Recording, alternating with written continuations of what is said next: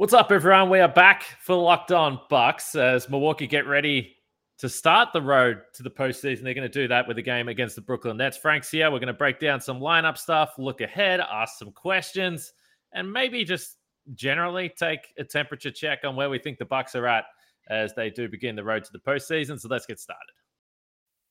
Backs him down. Giannis into the lane. Giannis spinning. Fading shot. Up.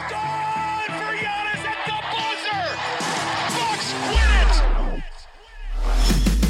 Our town, Green City, our time, our year, whole world's on watch because they beat the team. Our town, Green City, our time, our year, whole world's on watch because they beat the team.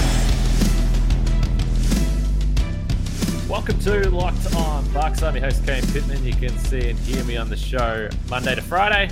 Also find some other stuff over at ESPN. Joining me, the founder of brewhoop.com and longtime voice of the podcast, Frank Madden. And we always thank you for making Locked On Bucks your first listen of every weekday. We've had a few days off from podcasting with each other, Frank.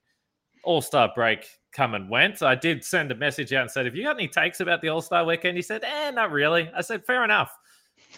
I'm gonna podcast anyway, but I don't blame you for that. But what does a distinguished Bucks podcaster like yourself do with the All-Star break? Are you feeling fresh? We both got haircuts, so that's what we did with our break. Yeah, I think I've commented on this podcast multiple times over the past 2 weeks how I needed a haircut, so Yeah, finally did something about it. good. I did watch the All-Star game itself. Okay. It's so funny how differently I'm sure most of us process the All-Star game and All-Star weekend now versus previously. Just the idea of having an All-Star, right? When Giannis first broke through, becoming an All-Star starter, it was like, oh my God. And you wanted him to do so well. And, him being thrust in the spotlight, and it was very new, right? I mean, literally, what had it been? It'd been like, was it like Michael Redd in 2005 or something crazy? Like, was the last time they had an All-Star before that? And so now it's just so different because it's like, they're the NBA champs. Giannis is a multiple time MVP and, All-Star trips, and he won MVP at the All-Star game last year, right? So it's just like the stakes feel so much lower. And, the idea of them, the Antetokounmpo's doing the skills challenge, it's just like, okay, whatever. Chris, I don't even want Chris, or when Bobby was talking about doing the 3-point shootout, I was just like, don't even bother, guys. Like, Chris has done this twice, and it's just like, he sucked in both of them, and it's just a random thing. Like, who cares, right? So anyway, so I skipped All-Star Saturday night entirely. Normally, I will watch the dunk contest. Sounds like I made a great decision not to watch the dunk contest. But I did tune in for the game, and I watched the 75th anniversary stuff at halftime, which I enjoyed. I thought, my first favorite player, David Robinson, was standing, I think, like right in front of Giannis, obviously my current, favorite player. So that was pretty cool for me, just as like a, now 40-year-old fan who's, basically been following this game now for roughly 30 years. Just kind of cool to see kind of the beginning, and, well, I don't want to say the end, but the beginning and the current, sides of my fandom be represented on the stage. And, I think just from some of the shots, you could tell Giannis, it was not lost on Giannis, how big of a deal this was. I thought back to, our friend Eric Name's story, when they told Giannis that he was, I think, 24 on the Athletic Top 75, and just,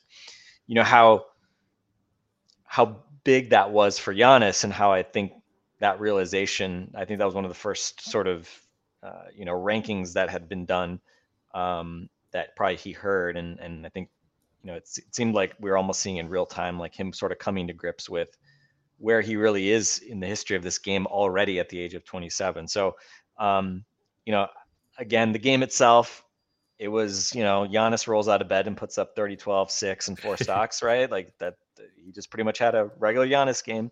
But it was fun. It was fun seeing the game get serious in the fourth quarter when they went to the Elam ending.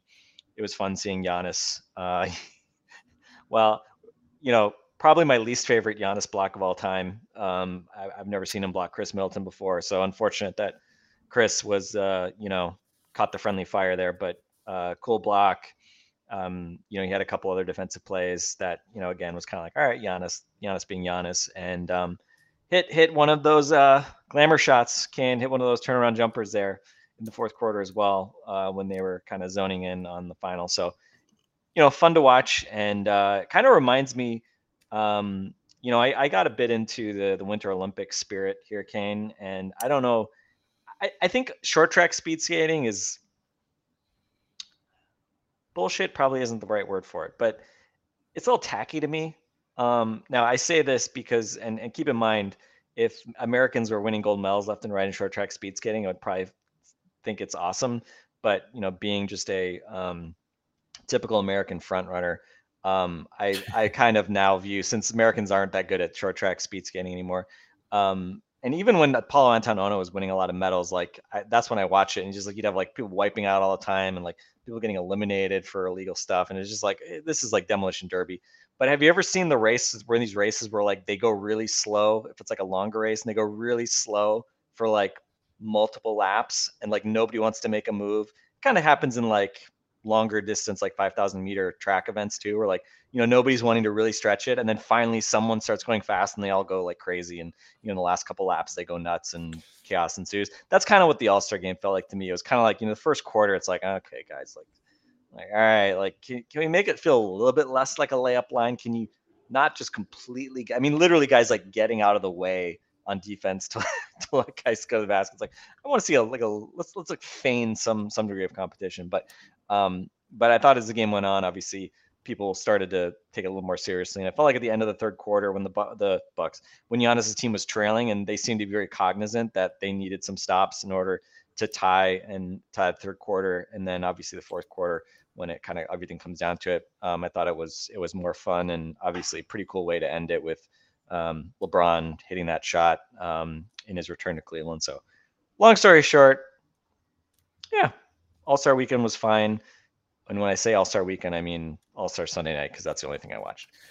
The block on Chris, Giannis said afterwards, and this was after I podcasted with Camille, so we didn't talk about this, but he said he didn't really realize that it was even Chris. And I remember I've asked Giannis before about his shot blocking and what he's thinking or what's going through his mind.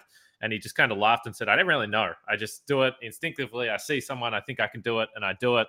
That's the perfect example of that. Poor old Chris. Thinks he's in the All-Star game. He's had a rough shooting night. And by the way, I know, Bucks fan, yes, his cold stretch continued in the All-Star game. I'm very aware. But then Giannis comes from behind and blocks him. So it's a tough scene for him. Everyone should check out. We did a roundtable podcast yesterday. If you missed it, we had our friends from Locked On Bulls, Locked On Cavs. Evan Damerol was literally just happy to be there. He said that about 17 times throughout the podcast. Just very excited that the Cavs are playing good basketball. Locked On Heat was there as well. So go check it out, because we broke it all down. But I want to ask you what the big question you think is around this Bucks team as we start the run to the postseason. They start with the Nets, which feels fitting. They started the season with Brooklyn. They start the second half, quote unquote, of the season with the Nets as well. But first, I'll talk about Bet Online, because football is done and dusted. The basketball is just starting to warm up. So whether it's the college stuff, the NBA stuff, you can get all the odds, totals, player performance props, all at betonline.net. It's the number one spot for all your sports betting needs. Bet Online remains the best spot for all of your scores, podcasts, and news this season. And it's not just basketball. They've got hockey, boxing, UFC, right to any sport you can think of, honestly. Vegas casino games, it's all there. So head to the website today or use your mobile device to learn more about the trends in action. That's Bet Online, where the game starts.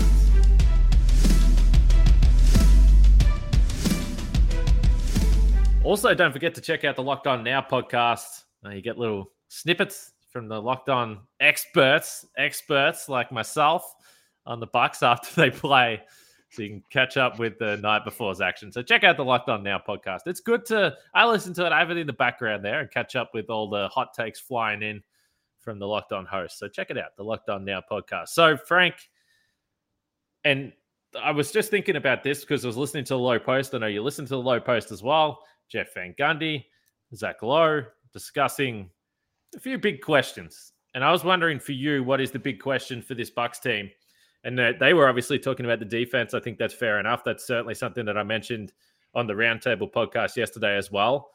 The simple answer is Brook Lopez, I guess. But what are you looking at? And we should have mentioned, if you want to dive into the big signing of Javon Carter, we can also do that as well. I had a few people ask if there was an emergency podcast. I couldn't bring myself to do it yesterday. No disrespect. But we're here now. So all it takes, we can let fly. Yeah, I mean, look, I've been saying on any platform that anyone will give me, the big question, the big concern has been Brook Lopez. That's how big is an elephant? I don't know. The 50,000 pound elephant, the 2-ton elephant, the gorilla, whatever large animal in the room. That is the injury to Brook Lopez, and when he comes back, how quickly he ramps up, and can he stay healthy, right? Because even if he comes back, it's not like there's some, inevitability that he's going to be fine in the playoffs and give you the minutes that he gave you last year. So, I mean, I think that's still the simple thing. I think, you hit on it right away in the roundtable, and I think you were pretty blunt, maybe surprised the other the other guests when you said that, without Brook Lopez, like, you don't see them winning a championship. And I'd agree. I mean, stranger things have happened, right? I think the Serge Ibaka trade at least gives you a chance that you can talk yourself into the idea that the Bucks could be okay without Brook Lopez, or they could maybe find some way to paper over that. But I think, again, if you lose Brook Lopez and you already, don't have PJ Tucker, which was sort of your small ball guy with Giannis, I think that's just, a kind of a bridge too far. And again, the defense that they had last year, papered over some really bad stretches of offense. And so I think that's the silver lining for me is, Drew Holiday. And I think this was, you guys hit on this as well. But I mean, Drew Holiday, his scoring was horrendous, with a few exceptions in the playoffs, but overall, nowhere close to the guy that we saw last regular season, that we saw this regular season, and actually that we saw in the playoffs previously. Again, the Pelicans didn't have a ton of, playoff opportunities, but when they did play those 2 rounds a few years back, he was tremendous against the Blazers, and I think he was fine against the Warriors in that next round too, which was pretty short. So, again, I think overall, to me, the big question is going to be, what does that sort of trade-off look like, and can they be good enough defensively, and matchup wise, do they have enough tricks up their sleeve? Does Bud have enough options defensively that the defense can do what it needs, and the offense can hopefully be better, more consistent than it was last year? Because obviously, especially in the second round, in particular, the offense was not firing on all cylinders. From 3-point range, it basically, was sort of a slog throughout. So I think that's kind of the big question. They got up to 35% in the finals, which was really good by their standards. Their offense actually came around a fair bit by the finals. So they had a 117 offensive rating in the finals. So, I mean, the scoring actually did come back in the finals. It wasn't a defensive slugfest in the finals, but again, I think, when you look at sort of the trade-off that really started this summer, if you want to think about it, it's not like the Bucks, opted for Grayson Allen in lieu of PJ Tucker, but in some ways that from a practical standpoint was kind of what they traded. Especially, we talk obviously that, well, it's Grayson in, Dante out is effectively what happened, but since Dante didn't play in the playoffs after the first round and PJ took that starting spot, that's kind of one way of how I would think about this, is that basically, you're trading PJ Tucker's defense for Grayson Allen plus a number of other guys. And I think, when the Javon Carter signing happened, fine, that would be my take on it. Again, he's a defensive oriented guy. He's not particularly big, so he's not going to defend guys other than point guards. He's not going to be like key to some like switching lineup or something like that, right? You hope in the playoffs you don't have to play him. He basically didn't play at all for the Suns when it really mattered in the playoffs last year, even though he had a pretty decent season in the regular season. So again, you hope he doesn't play. And again, Jeff Teague, George Hill has taken the Jeff Teague minutes, right? So you hope you don't ever have to get down to your third point guard in the playoffs, but you just never know. I think this is much more of a kind of papering over the regular season. Lindell Wigginton, my guy, Kane. He is your guy, and my guy. He he's at 70% true shooting. He's probably been about as good as you could hope. I don't think that's going to continue. He doesn't have a track record of being a great 3-point shooter. I think he's at 54% 3-point shooting right now. So, bringing in a guy like Carter, who's a little more proven, he can knock down an open three, and he defends pretty hard. So, in the grand scheme of like giving you some minutes, hopefully George Hill is back soon. If he's not, you can throw Carter out there and hopefully steal you some minutes. But I think in the net, we were talking about before the podcast, and this sort of plays into kind of think your broader question. But when I took another look at the minutes in the finals last year, and again, matchups, depending on a series, right? Matchups will dictate minutes going up and down. We saw that during the playoffs last year as well. Bobby Portis famously, right, didn't play at all against the Nets, and then became much more important in the following two series. But if we look at the minutes, right? Giannis 40 minutes per game, Chris 43, Drew 42, Pat Connaughton 30, Bobby Portis 17, Brook Lopez 25, right? Let's for simplicity say that all those things keep constant, right? We can argue, well, Bobby Portis is going to play more. Yeah, probably, hopefully, right? Hopefully he earns more minutes. So what is really changing, right? As we try to forecast, well, what happened last year when you won a title? How do you map that to what the team looks like this year? And the obvious thing is there's three guys that basically you're swapping out. Foremost of all that is PJ Tucker. PJ played 31 minutes in the finals. Jeff Teague played 9 minutes per game. Bryn Forbes played 7 minutes. It's about 48 minutes that you have to replace in your rotation, right? With those three guys, and it's really mostly one guy. And the interesting thing is you didn't have Grayson Allen last year. You didn't have George Hill last year. Obviously, Serge Ibaka, you've just added to the roster here. Wes Matthews potentially also part of the equation here as well, given his defensive abilities and the fact that he may be useful in switching schemes more so than the Bucks' other wings, not other than Connaughton. So it's kind of, I think that's sort of the interesting question that Bud is going to have to figure out. Those four guys, none of those guys are as individually as versatile defensively as PJ Tucker. All of them, save for Wes, are, I would say, better offensive players in their own respect, right? You can argue Serge maybe isn't as much, but Serge, I think again was showing signs at least of being a more consistent offensive player than PJ, who gave you obviously very little, right? And PJ averaged 4 points per game in the finals. So I think again to kind of highlight that implicit trade-off that the Bucks have made with their roster construction this year. You look at those guys and it's ironic, right? Because you're basically saying, all right, you're going to trade a wing and some undersized guard minutes from Forbes and Teague. And easy to say that obviously George Hill is going to gobble up probably all of those all of those Teague and Bryn Forbes minutes, right? That's about 60 minutes per game. So give George Hill all of those. But then we haven't even talked about Grayson Allen. We haven't even talked about Serge Ibaka. We haven't even talked about Wes Matthews yet. And so how do those things kind of break out?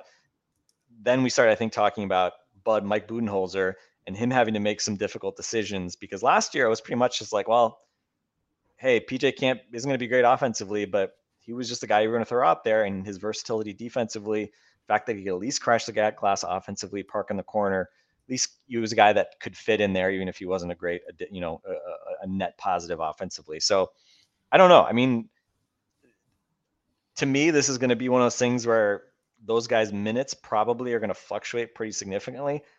I mean, I would assume Grayson Allen is going to be the starter going into the playoffs, right? Could there be a scenario where he may not start for the entirety of the playoffs? I think that's certainly possible depending on matchups and given that he's not the strongest defender. But this is where Mike Budenholzer is going to really have to earn his money this postseason. And it's not just going to be as easy as just saying, screw it, throw PJ out there.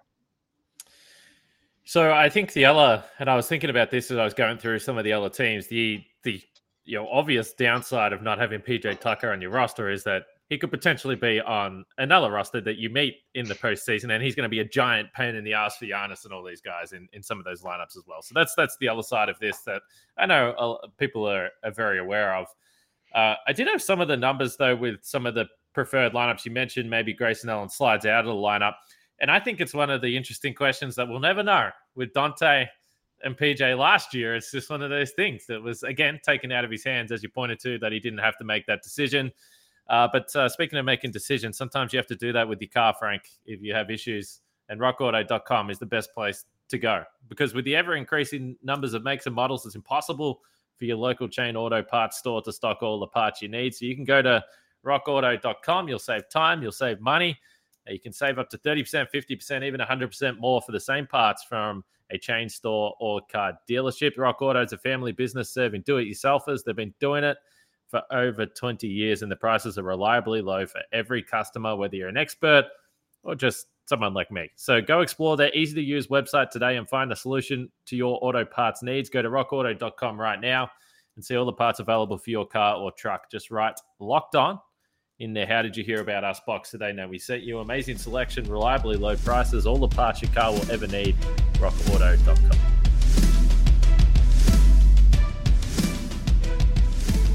One other point on Bud, when you talk about shortening the rotation, you might be right that this year there's more guys that he can throw out there. But we should say, generally, when push has come to shove, Bud has been willing to cut bait on guys in previous seasons. This year, yeah, he might have some more difficult decisions to make, but he has kind of done that. For all the talk of, playing guys more, and that obviously came to a head during the bubble playoffs. There's no doubt about that.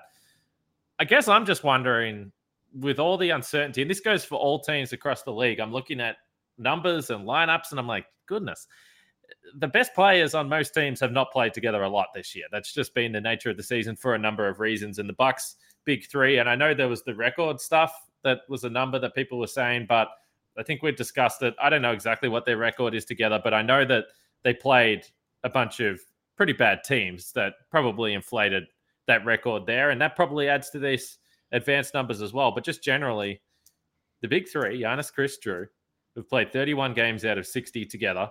They're only averaging 15 minutes per game across that, 15.8. Offensive rating 116.3, defensive rating 104.8, so a plus 11.5 net. Obviously, that's pretty good. But the defensive number in general and the defensive numbers in general with Giannis on the floor have been pretty good.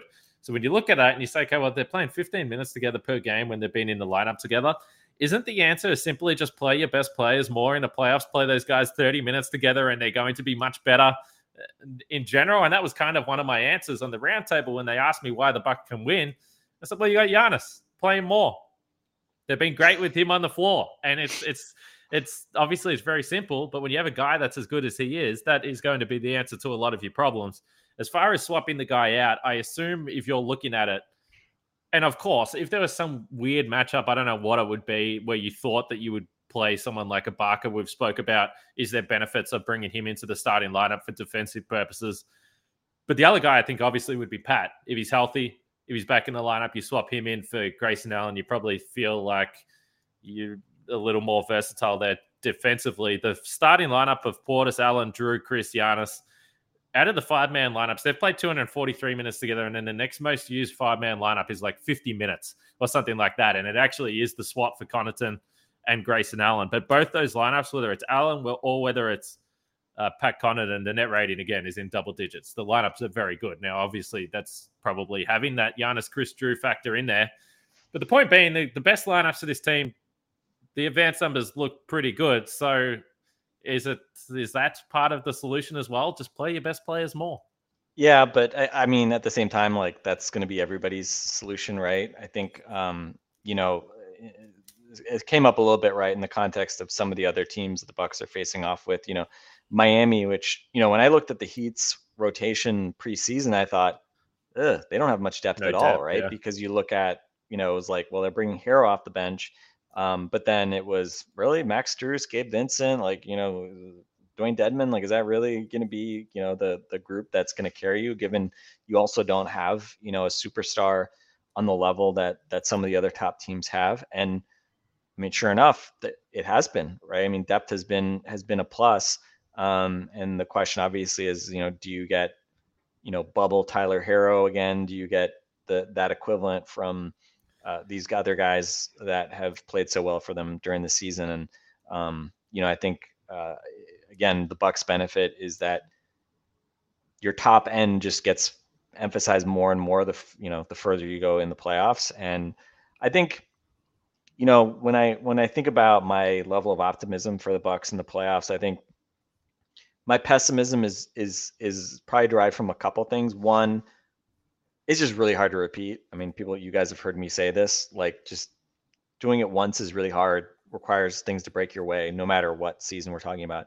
Doing it twice, again, just takes maybe a different set of breaks, but you still have to have a lot of things break your way, right? You think about just how often a missed shot here late in the game, right? Chris Middleton, if he doesn't outduel KD in game 3 against the Nets, right? That's, I think, probably one of the more forgotten things was the way that Chris and KD were going shot for shot late in game 3, which of course, if Bucks lose that game, that series is, curtains. If any of those shots don't go in, right, what happens, right? Bud's fired. Giannis still can't win the big one, right? We never see the Rick finals. Carlisle's the coach, and Rick Carlisle's the coach, right? So there's just kind of that, like, just doing it twice is just fundamentally hard. And then I think one of the X factors is, sure, every year the defending champ and the two teams that go to the finals have longer seasons than everybody else. They have a shorter offseason than everybody else. But last year was also unique from any other season we've had. The number of games the Bucks played in the calendar year 2021 will never be matched, basically. I think, what was it? Pat Connaughton played like 108 total games or something like that in the calendar year 2021. So it's still a little bit of an unknown. I think over these next 20 games, you just hope that you can keep those guys somewhat fresh. This All-Star break, of any team, I think Bucks are certainly one of the teams that probably can use this more than anyone, not because they're the most banged up team, but they've also, they've had some injuries. And, Drew and Chris have had the shortest off seasons anyone can remember with the Olympics as well. So, again, I do kind of wonder, they've generally had good health, right? Knock on wood. Over the sort of during the Bud era in general, you haven't had one of your main guys other than Brook really this year go down with a long-term injury, and hopefully you get Brook back. So again, you just hope that you avoid disaster. Seeing this Chris Paul injury, right? Kind of another reminder. You just never know when somebody's going to get an injury. We saw with Pat. Obviously, Pat should be back with plenty of time left before the playoffs. So I think those are kind of my, those have been sort of like the things that kind of nag at me as far as being able to repeat and kind of the things that are stacked against you. But the flip side is, as you said, and this is why people, I think, generally have not really been questioning the Bucks that much, because everybody questioned the Bucks for a few years, and then, they were okay during the regular season, and then they turned into obviously a team that won a championship last year. So that's probably, that's nice, good for our sanity, probably, that the Bucks haven't been turned into a soap opera. I think the other piece too is that the Bucks just don't have much drama internally, and it's a credit to them. They don't have guys demanding trades. They don't have guys, hating each other, calling each other out in the media.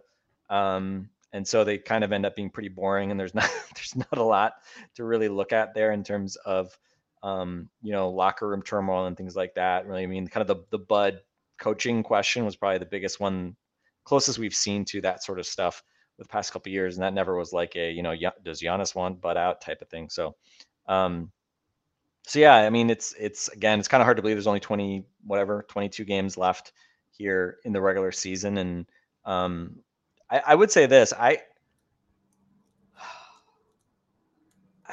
they have the hardest remaining schedule in the league. I mean, I think at this point, I don't know where you're at on this, like as far as your expectation of where they're going to finish seeding wise.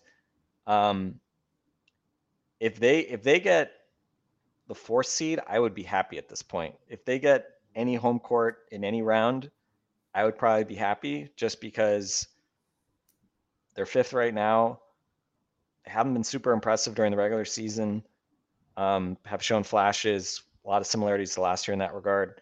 And again, the schedule isn't favorable, but I think the one thing I thought was interesting, in Jeff Van Gundy was on the Low Post, and he made an interesting point where he said he actually thought it was good for the Bucks that they do have a difficult schedule to finish up, because it's going to be more of a challenge to them. They're not going to be having, a bunch of cruise control games against the kind of dregs of the league as they kind of go into the final stretch here. I don't think that's good for their standings and the likelihood of them getting, a top 3 seed or something like that. But I will hope and put some stock maybe that Van Gundy is right, that at least from a, veteran team getting focused and locking in a little bit, that playing more competitive teams will hopefully maybe spur a bit more sharpness and demand more of them as they roll here towards the playoffs, versus, again, if they had a really difficult schedule early in the season and now they were just going to, face a bunch of lottery teams late. But I don't know. We'll see. I'm going a little stir crazy here. The next couple of days are going to be hard without basketball. The fact that the Bucks have a couple of days without games when the league is coming back is pretty annoying to me. But we'll see. With Brooklyn on Saturday, it sounds like Ben Simmons still isn't, but that's probably going to be back.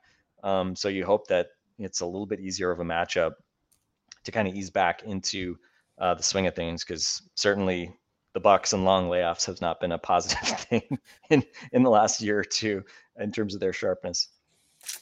Yeah, interesting that Ben Simmons obviously at the facility. He's practicing, he's ramping up, I guess they call it these days, but we'll see whenever he returns. But the Nets are obviously going to be a fascinating team. It does look like Kyrie Irving sometime in the near future will be playing every game as well, so that'll be a boost for them.